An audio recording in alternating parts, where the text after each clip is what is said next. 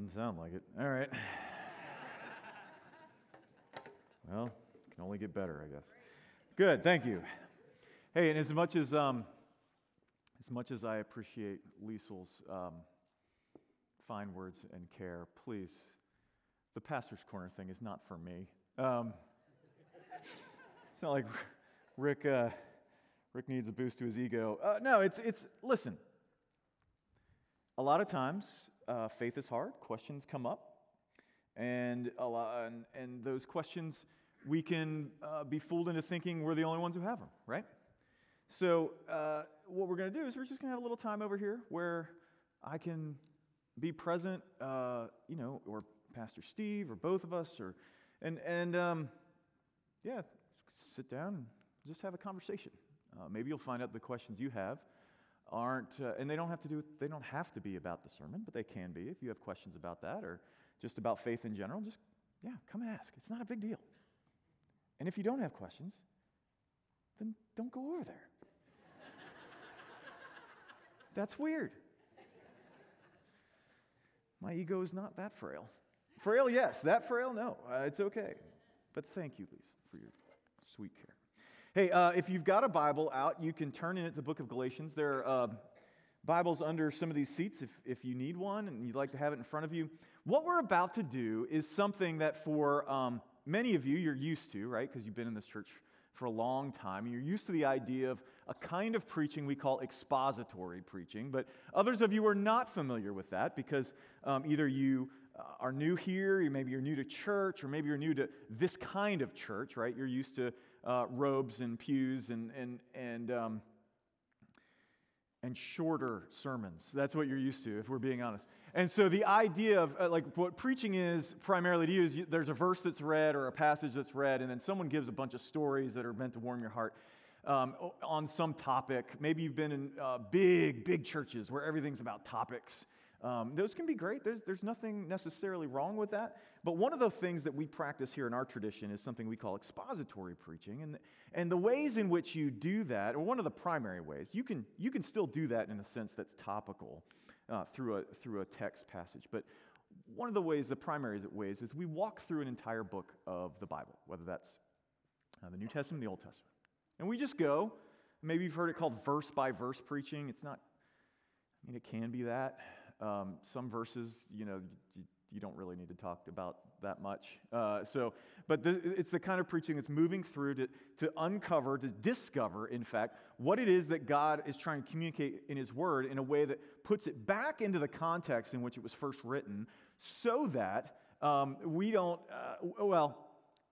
we can't completely avoid it, but so that it puts barriers on our penchant, and by our, I mean like the guys who are up here, our penchant to only talk about what we want to talk about.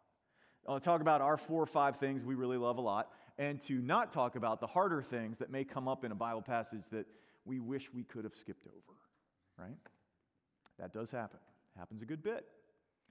So we're going to be doing this over the next several months through the book of Galatians. And I would encourage you, if you're a regular attender here, whether you're a member or not, if you're a regular attender here, I want you to think about it in terms of this weird phrase of ordering our corporate life. I want us to order our corporate life around this book. In other words, maybe it's time to read it a few times in your personal devotions. Maybe it's something that when you get together to do Bible studies with others, maybe it's something you plug into there. Maybe it's something you talk about in your groups, whether that is governed by what we say in the sermon or not. We want to order our corporate life around this. And this is a letter, frankly, that is both fiery and pastoral at the same time. At times it's very tender. At other times it's not. Because Paul, the writer, and we'll talk a little bit more about him in a second, he's a little frustrated. But at the center of the message of this book is the concept of freedom. An announcement that our deepest needs and central hopes have been accomplished. Amen. They've been accomplished so that we might become who we always meant to be. So we're going to jump right in, right at the beginning. If you have your place, would you stand, please? We're going to read Galatians 1, 1 through 5.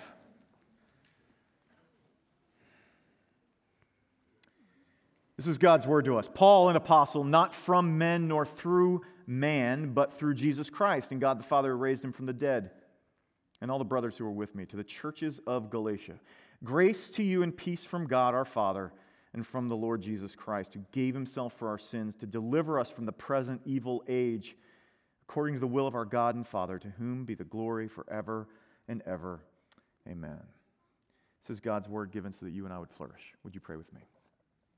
Lord, as we open this time, as we enter into this season where we're going through this, I pray that you would use this book the way you've used it in other places in the past to clarify the gospel. Lord, use this in our own hearts, in my heart, in the hearts of my friends here, to help us get rid of all of those things that we would add to Jesus. And we would never say it. We would never say we believe that. But in practice, help us get rid of all those things that we add to him, so that we might give you the glory that you're deserving. To that end, Holy Spirit, would you come and you open us to your word today? Open us to this, that we might see Jesus, open our ears that we might hear from him, and open our hearts to receive him. We ask in Christ's name. Amen. Have a seat. I know you're not supposed to admit this in church, but there is a ton of confusion inside the church and outside the church in regards to Christianity, and most of that is due to Christians, right? Most of that is due to those of us who come to this place every week. I mean, for some, Christianity is primarily identified with some measure of cultural conservatism, right? You have Christianity, and that means some kind of cultural conservatism. From the place that I came from, right, in the Shenandoah Valley of Virginia, it's kind of more of a rural area. It's God, flags, and football. That's somehow identified with Christianity. For others, it's a political platform. For others, it's about being accepting of pretty much anything that makes other people happy. And for others, it's about being accepting, right? It can range anywhere from a set of staunch rules to a variation of the theme of I'm okay, you're okay. And all of these different and even opposite opinions want to claim Jesus as their mascot, right? He can seemingly champion everything from hipster niceness to urban tolerance to straight-laced middle-class morality all at the same time. It's amazing. I don't know how he does that. All of this is basically to say that we as people have a creative penchant for making Christianity, and particularly Jesus, be all about the stuff that we find the most important. Right? Because of course, Jesus wouldn't be against us, right? Right? I mean, he's way too nice for that. Maybe that is why it's hard for you to believe any of this. Because you've been hanging out around people who call themselves Christians, and you got one group who says one thing, and one group who says another thing, and another, and you're like, who am I supposed to trust? Who am I supposed to believe? And none of these people, they all seem to put Jesus into the box that looks a lot like them.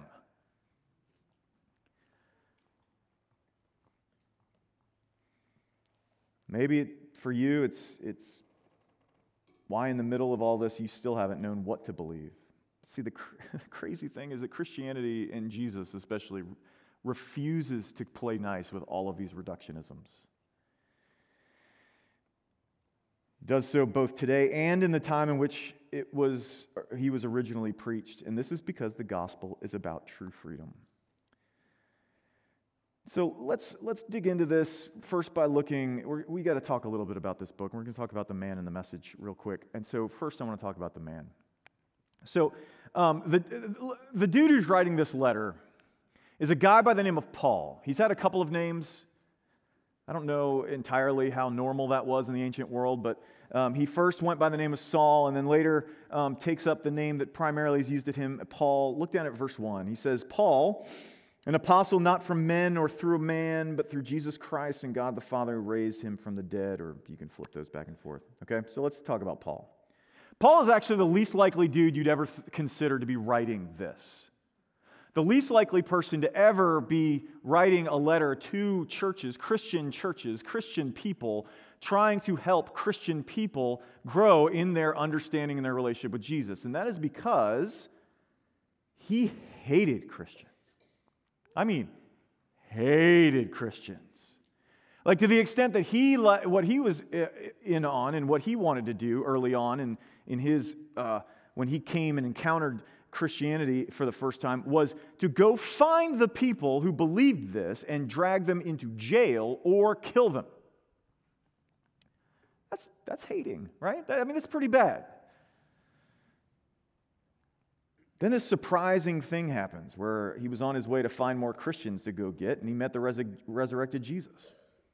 And he went from like menace to missionary, just like that. So Paul, this guy Paul, and if you want to learn more about him, you can look in the book of Acts, which is just a few books back from where we're at. Turn to the left and keep going until you hit the word Acts. But Paul describes himself as an apostle. Now, that is not a word we use often, especially in the Presbyterian tradition. We don't use that word, right? There are some other Christian traditions you've been in where they still use it, but we don't use it much. But what it meant in the ancient world was an official representative sent on behalf of another. And now here's the thing. Paul is very clear that he is a representative not of men, which is to say churches, not a group of people, nor one particular human being and one particular person, but he was sent by Jesus Christ and God the Father. Now, two things about this. First, why would he say this in the first place? Well, it's going to become rather clear early on that this is kind of a shot across the bow. Because Paul is coming into a church, and again, we'll get on this in the next few weeks, in which after he left this area that he had planted all these churches in, other people came in, and as they came in, they were drawing suspicion on his authority, his ability to speak authoritatively to these things that he was saying, because he wasn't around when they first happened. And so Paul is saying, hey, I was sent by Jesus and by the Father. Well, what the other thing, this kind of gets at our basic suspicion of anyone who claims authority, right? I mean, we do that today. We have that basic assumption. We assume that if someone's claiming authority, that they have an angle. So we think, who do you think you are? And Paul is saying, he's not a representative of some group trying to impose their will on you, nor is he a representative of some random teacher. He is of Jesus Christ. More than that, though, Paul is claiming to be an official representative of Jesus. What does that mean? Well, there are two kinds of apostles in the early church, right? Because like I said, apostle can mean sent by anybody. You could have an apostle sent by the church in Thessalonica. And they were sent by someone to go do something else. And now you got lots of these guys who go, and some women who get sent out to go on a mission to go somewhere and do something on the behalf of this church. But Paul is saying that he is not that kind of an apostle. He is an apostle of Jesus, and that is a unique thing. The New Testament teaches that the apostles of Jesus, those sent, that we would call them like big A apostles, okay? Not little a, but big A, like it's a proper name. They were sent and given the unique authority to teach in Jesus' name. In other words, when they spoke, it was as if Jesus was speaking. When they taught, it was to be understood as if Jesus was teaching. Paul is not some random guy, and he's not a self-appointed thought policeman. He is an authoritative representative of Jesus speaking in his name. Now, that brings up the second thing, because he does make this distinction. And I've pointed it out, but let's do it again. On the one hand, you have, I'm not here as a representative of people, man or men, right? The generic, the masculine generic was used there for everybody. And then on the other hand, you have Jesus and God. Now we don't have a ton of time to go into this, but it still needs to be said. In our culture, we tend to understand Jesus as a cool guy. I don't know, there are not many people, no matter your religious persuasion here this morning, who are like, that Jesus, he was terrible. That guy was just awful. Like, nobody thinks that. They all think, no matter what you believe, you tend to think Jesus was great. Jesus' followers, not so much, but Jesus was pretty cool. He wore a robe, probably in flip-flops, just hung out with people, taught some cool philosophy. In other words, we think he's a cool teacher. But Paul is writing about 10 to 15 years after the death and resurrection of Jesus. And he is saying something completely different than that. See, Christians believe that Jesus isn't just a man, he's God. That God exists as one God in three persons. I've said that a few times since coming here, right? One what, three whos.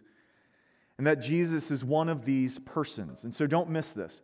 Paul is writing within the physical memory of the people who were there when it happened, who believed that it happened, and those that didn't believe that it happened.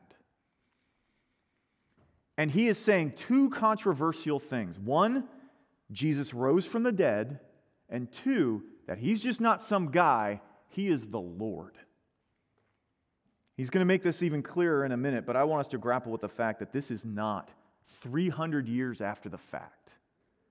This is not several generations later when legends can begin to come up. This is within the lifetime of those that these people could go on. It would be a long trip, don't get me wrong, but they could go on a journey and go, hey, this Jesus guy, did he really rise from the dead? And some people go, no, there's the grave's right there. He's still in there. Or some people go, I don't know what happened, but it was nuts. He was there and then he wasn't there. I don't know. This is a claim that the early Christians are making almost immediately, historically, relatively, immediately after the fact. Okay? I know that's probably not what you were taught in your college Bible class, but it is what it is. Okay?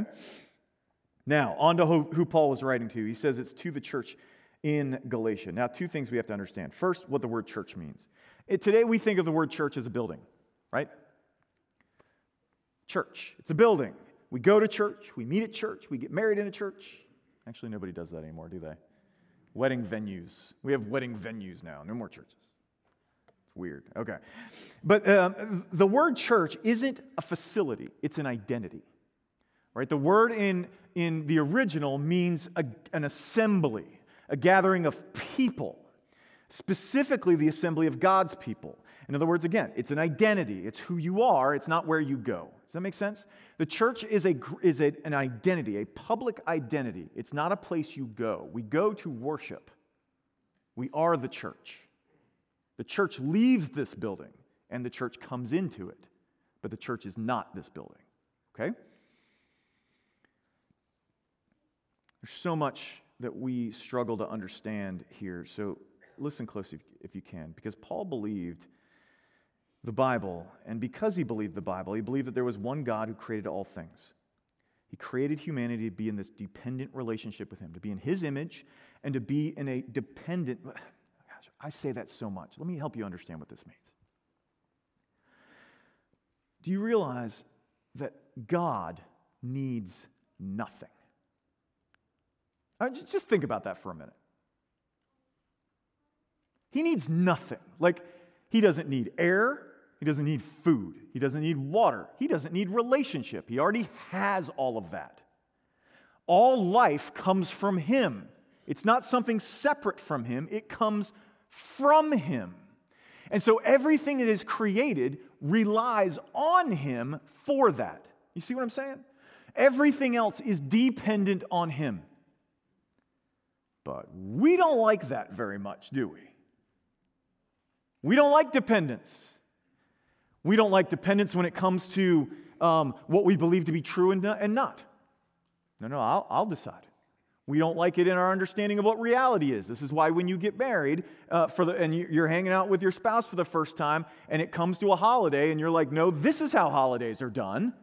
And they're like, no, this is how holidays are done. And neither of you realize that you have that not because this is an objective truth, but because that's how you do holidays.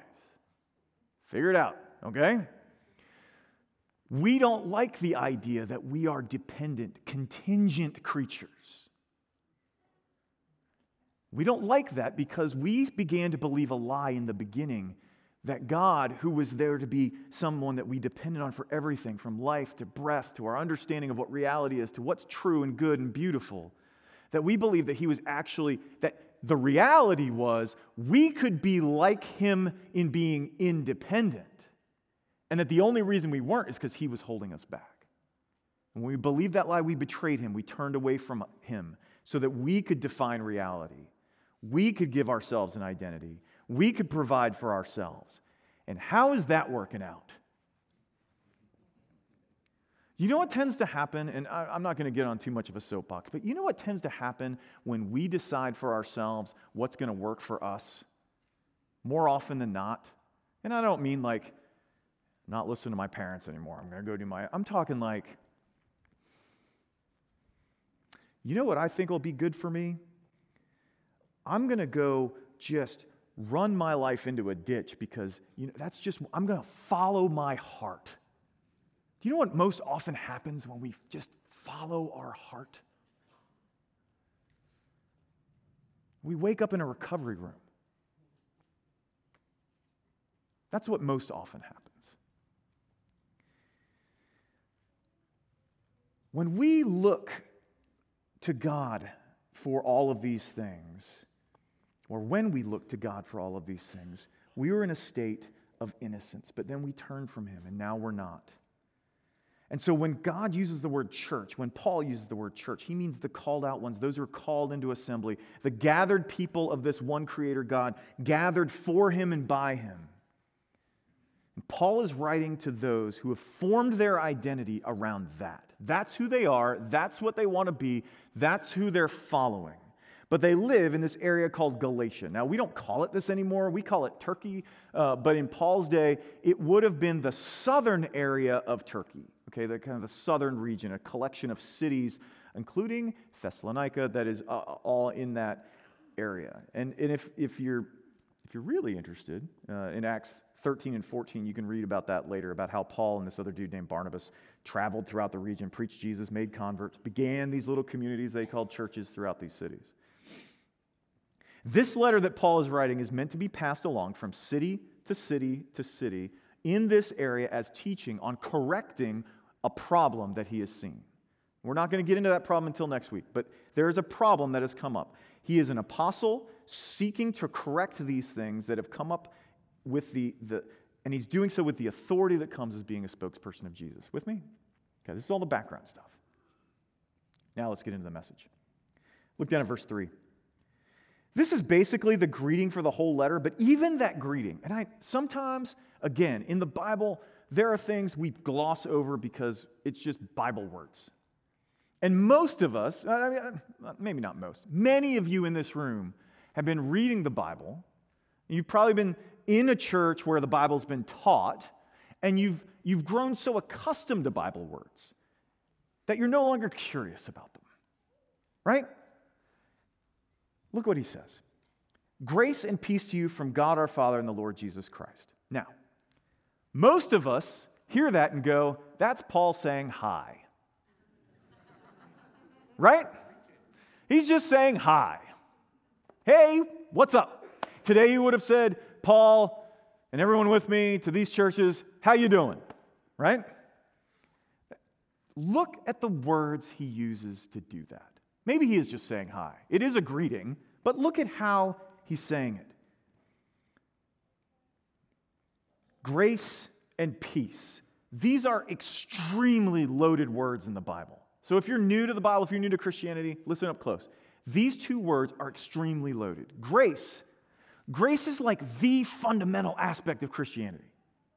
It means an undeserved favor. And by favor, I don't mean like, hey, can you do me a favor? I mean a disposition of favor. Someone being favorable towards you. And that being undeserved. In other words, you didn't do anything to get that. The unmerited favor of God. God showing favor to those who don't deserve it. That's what this grace means. When he says grace to you, that's what he's talking. Peace. Peace is huge. Like in our culture, peace is a cessation of hostilities, right? We are no longer fighting, we have peace. The Bible's understanding of peace goes way more than that. Because you see, one of the things that the Bible says we were created for was not just relationship with God, but relationship with each other and relationship with creation. That there was a direct line between our relationship with God and how all of the world, all the universe was meant to hang together. Everything working in place in unbroken relationship that the Bible calls shalom. Peace, everything lining up exactly as it should. But when we broke relationship with God, things came undone. Now, not only do we have disrupted relationship with God, we have disrupted relationships with ourselves. How many of us got up and looked in the mirror today and went, you look great, buddy? No, you did what all of us do. You looked in the mirror and you went, And then you started the shame cycle. You haven't been going to the gym. Not getting enough sleep, got bags under your eyes. Gosh, you're getting older. What are they going to think? Bad hair day. No hair day. That's what we do.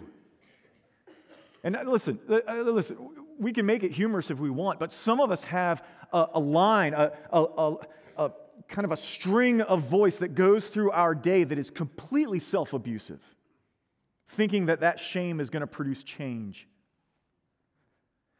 We have broken relationship with God, with ourselves, with each other. You put two people in a room long enough, they're going to fight.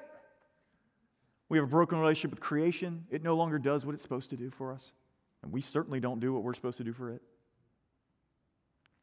Because things have gone out of joint. And so for Paul to say, grace to you and peace, he is expressing something incredibly restorative. Now, why have things come out of joint? Why do we need why do we need an unmerited favor, and why do we need this peace again? Well, we need it because of what I said. Like when we turned away from God, when we sinned, to use that three-letter word none of us really like too much, everything became disjointed. And it's because of the breaking of relationships. Not necessarily the breaking of rules, but of relationship. It's not, betraying God is not a little thing. It's not like not eating your vegetables. Parents tell you to eat your vegetables. I don't want to eat my vegetables. I'm not eating my vegetables. Throw it all over the floor. It's not that. It's more like adultery. The Bible talks about it in terms of adultery. That ain't a little thing. You're not fixing that with a dozen roses.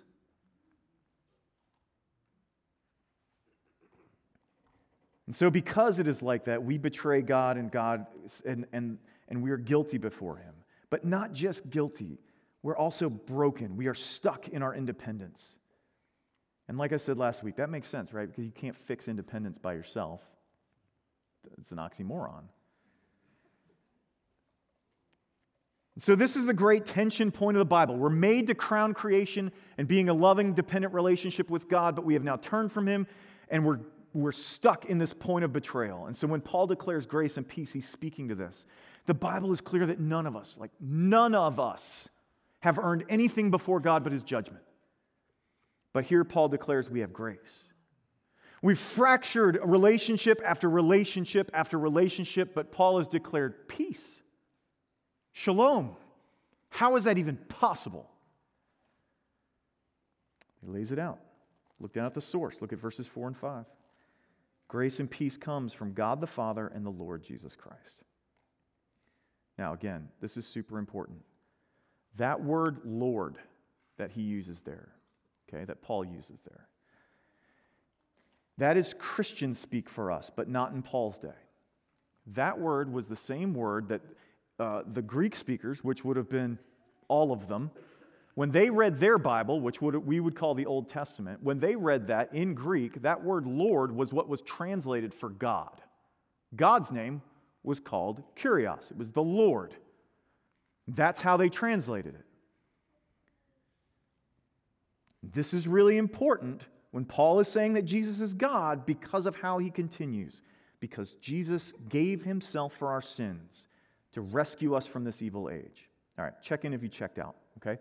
Because this is where we begin to muck things up. If you're going to be made right if we're going to be made right, if things are going to be made right between us and God, okay? It will have to be because he does something about it. And he did. Right? This whole promise that he had that lays itself out in the Old Testament comes to fruition in Jesus. We think of Jesus as a guy who just came to teach us some stuff. Right? Kind of like Buddha. He just shows up on the scene, he teaches some good stuff, and he says, if you want to get right with God, here's the way you need to walk. No. The Bible, and Jesus says it himself. You want your way to the Father? I'm the way. Not I'll show you the way. I'm it. He says I'm the door. Not I'm the way to the door. Not I'm a step to get to the door. I'm the door. I'm the way. And the reason for that is because we don't need teaching. We need a rescuer. So because we couldn't live the perfect life of dependence on God that we were made for, God came in Jesus to do it for us.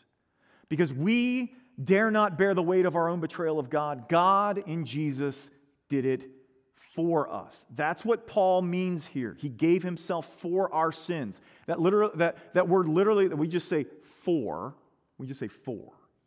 for our sins. On behalf of is a better way of putting it. In substitute of. He substituted himself for us. We want Jesus as a teacher, but Jesus says, I'm a substitute. And that's what forgiveness is. Listen, again, if you've been in some kind of college Bible class or read the magazines around Christmas or Easter time, listen, because this is important.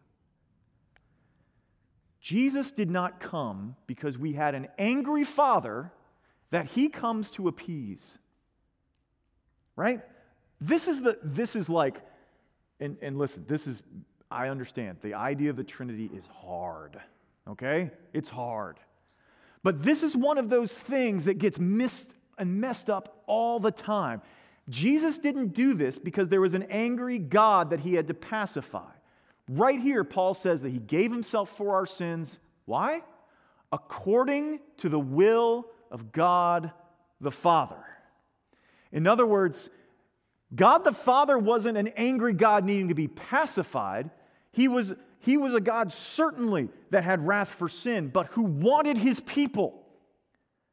And so in Jesus came, the Father sends the Son so that in Jesus, God can bring his people to himself.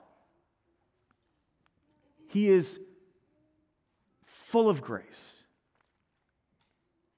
God the Father had a plan. God the Son, that is Jesus, accomplished the plan, and God the Holy Spirit applies it to us. You see, that's faith. Faith is returning to dependence on God. Faith is not simply coming up with the right answers. It is placing your weight on something or someone. And that is what Jesus did, trusting that Jesus is the one who makes us right before God, not our morality, not our spirituality, not our religious observance, not our right ideas or our correct voting record. Jesus. Grace and peace to come to you have to be received, and they are offered to you because of the work of Jesus on your behalf. But you have to place your faith in him. You have to return to dependence on him. Okay? All right. Now, let me bring this home a couple ways this morning. The first, I want us to reckon with rescue. Because that is core to this passage. Jesus gave himself for our sins in order that, for the purpose of rescuing us. Rescuing us. Now, do you believe that you need rescue? I don't just mean back then. Do you believe that right now you are deeply still in need of a rescuer? Because Jesus didn't come to give you a little reformation, to reform you a little bit, to give you a little bit of a step up. He's like, I'll get you there. Okay, here we go. He's coming to drowning people. Not those who are swimming okay, but just kind of need the rope to get back to the boat. Drowning people. And not just drowning back then. You're going to hear me say this over and over and over again. You and I need a rescuer today, right now, in this place. Jesus, the Jesus who came to be nice, to say nice things and give nice rules, only exists in your mind.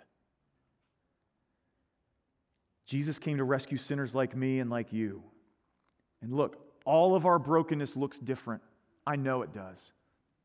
I know it does. Like some of us chase after that independence by looking at God and saying, I want nothing to do with you, right? We're saying, like, maybe it's because you've been burned. Maybe it was because you couldn't measure up as you grew up in the church. Maybe it was because you just, you know what? Like, you're just prone. You are all sail and no rudder. You're just like, wherever I'm going, sail of my heart is open. And you're after it. Sorry, I didn't mean to. That wasn't a knock at the song. But, like, you're after it. We run after sex and money and power, all the while suspecting that none of it really satisfies us. Others of us, though, that's not us. Others of us chase our independence by looking at God and saying, I'm doing just fine, thank you. I don't really need you today. I needed you when I walked that aisle to just as I am. But now, I'm doing all right. Doing pretty good. I don't cuss anymore. I'm pretty generous with my money. I go to church. I serve even. I'm doing okay. We're moral, we're successful, we're driven, we look clean, and we are just as messed up and lost as that other guy. Still, others of us seek our independence for our safety because we think the world is rigged to harm.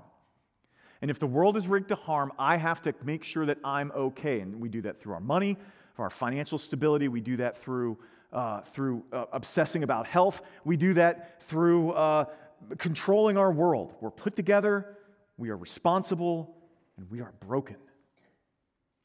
And you can't make yourself right before God, whether that rightness that you're looking for is a status, whether it is satisfaction, or whether it is safety. And that is why Paul declares grace, because grace isn't earned. It can't be. It wasn't earned then, and it's certainly not earned now. And you didn't need more of it then than you need now. God gives us grace because we cannot contribute to this, ever.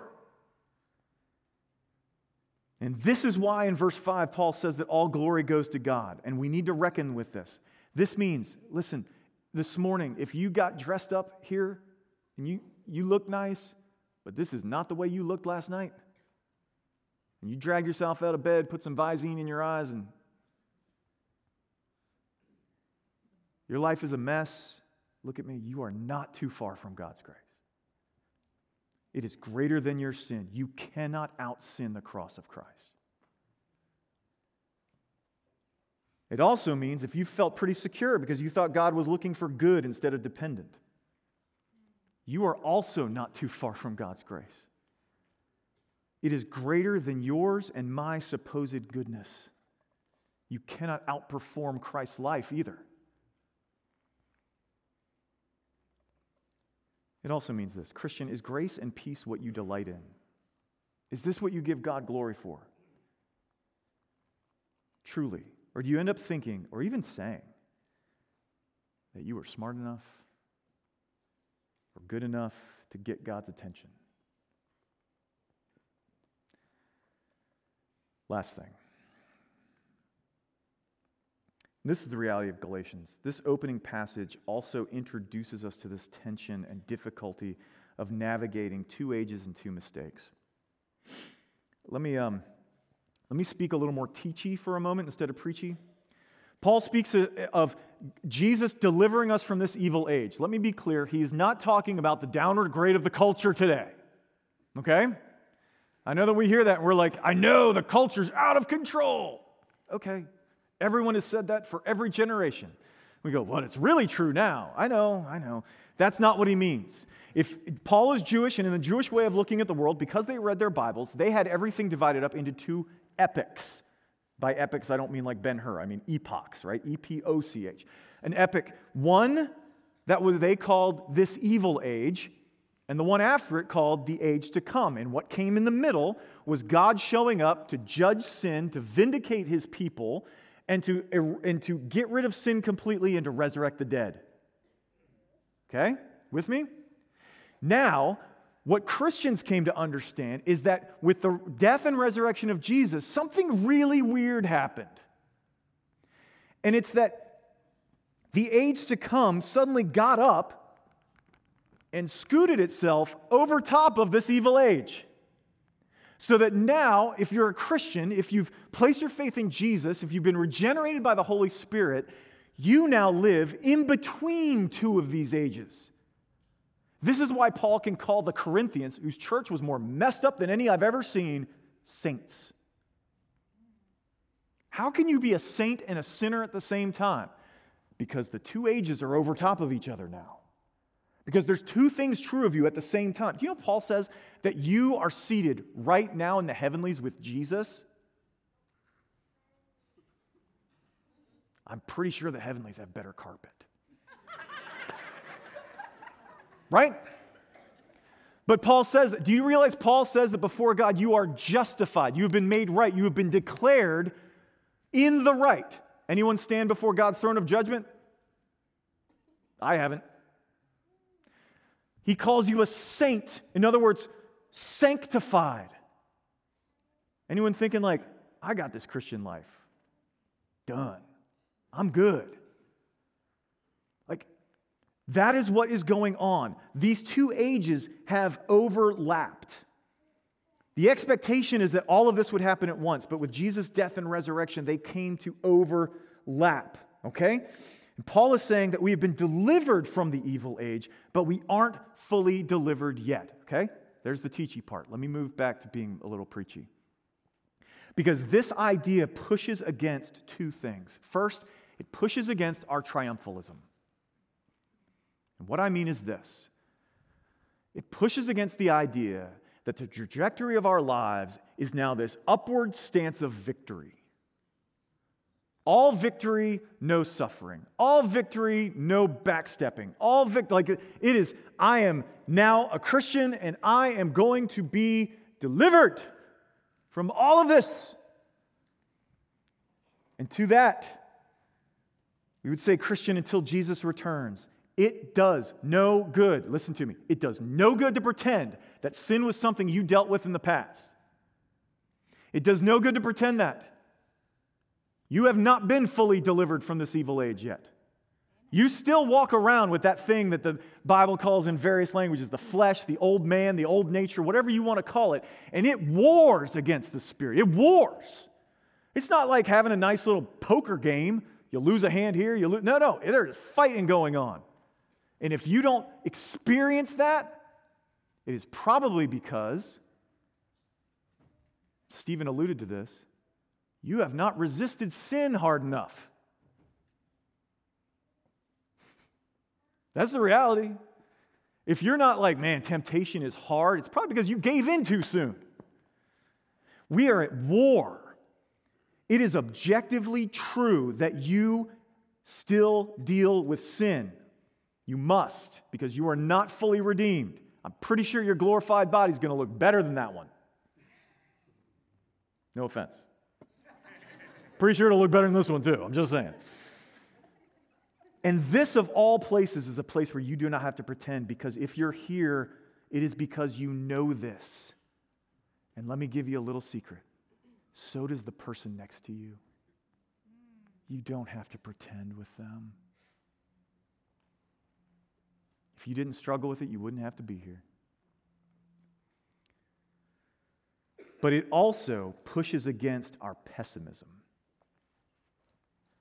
if you have become convinced that that thing, whatever it is that you wrestle with day to day, that you've convinced yourself this thing in your life will never go away. It's just who I am. Maybe it's an addiction. Maybe it's your anger problem. Maybe it's your inability to love people. Maybe it's desires and thoughts that are unbidden that you don't want and are just jump into your head and you don't know what to do with them. Listen to me. If you think those can never go away, you are wrong. You have been delivered from this evil age.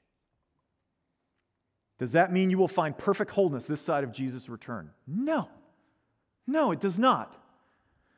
But it does mean that healing can come, change can happen. There is no one too lost, too broken for Jesus to mend by His Spirit. Jesus rose from the dead. I'm pretty sure He can handle the fact that you drink too much. I'm pretty sure He can handle the fact that you struggle to love people. I'm pretty sure He can handle the fact that you can't stop looking at porn. Are you kidding me? He rose from the dead. Is it easy? No. Will you need help? Most certainly. But Jesus died and was raised not just to rescue your afterlife, but to bring rescue here and now. The freedom we were made for is freely offered to us. It is grace and peace, and it comes only through Jesus and is open to any who would turn from their independence and rest in Him. Would you pray with me? Lord, bless this journey through this book. May not every sermon be this long, and your grace be upon us, that we would seek you and delight in the dependence that is ours as we return to Christ. We ask all this in His name. Amen.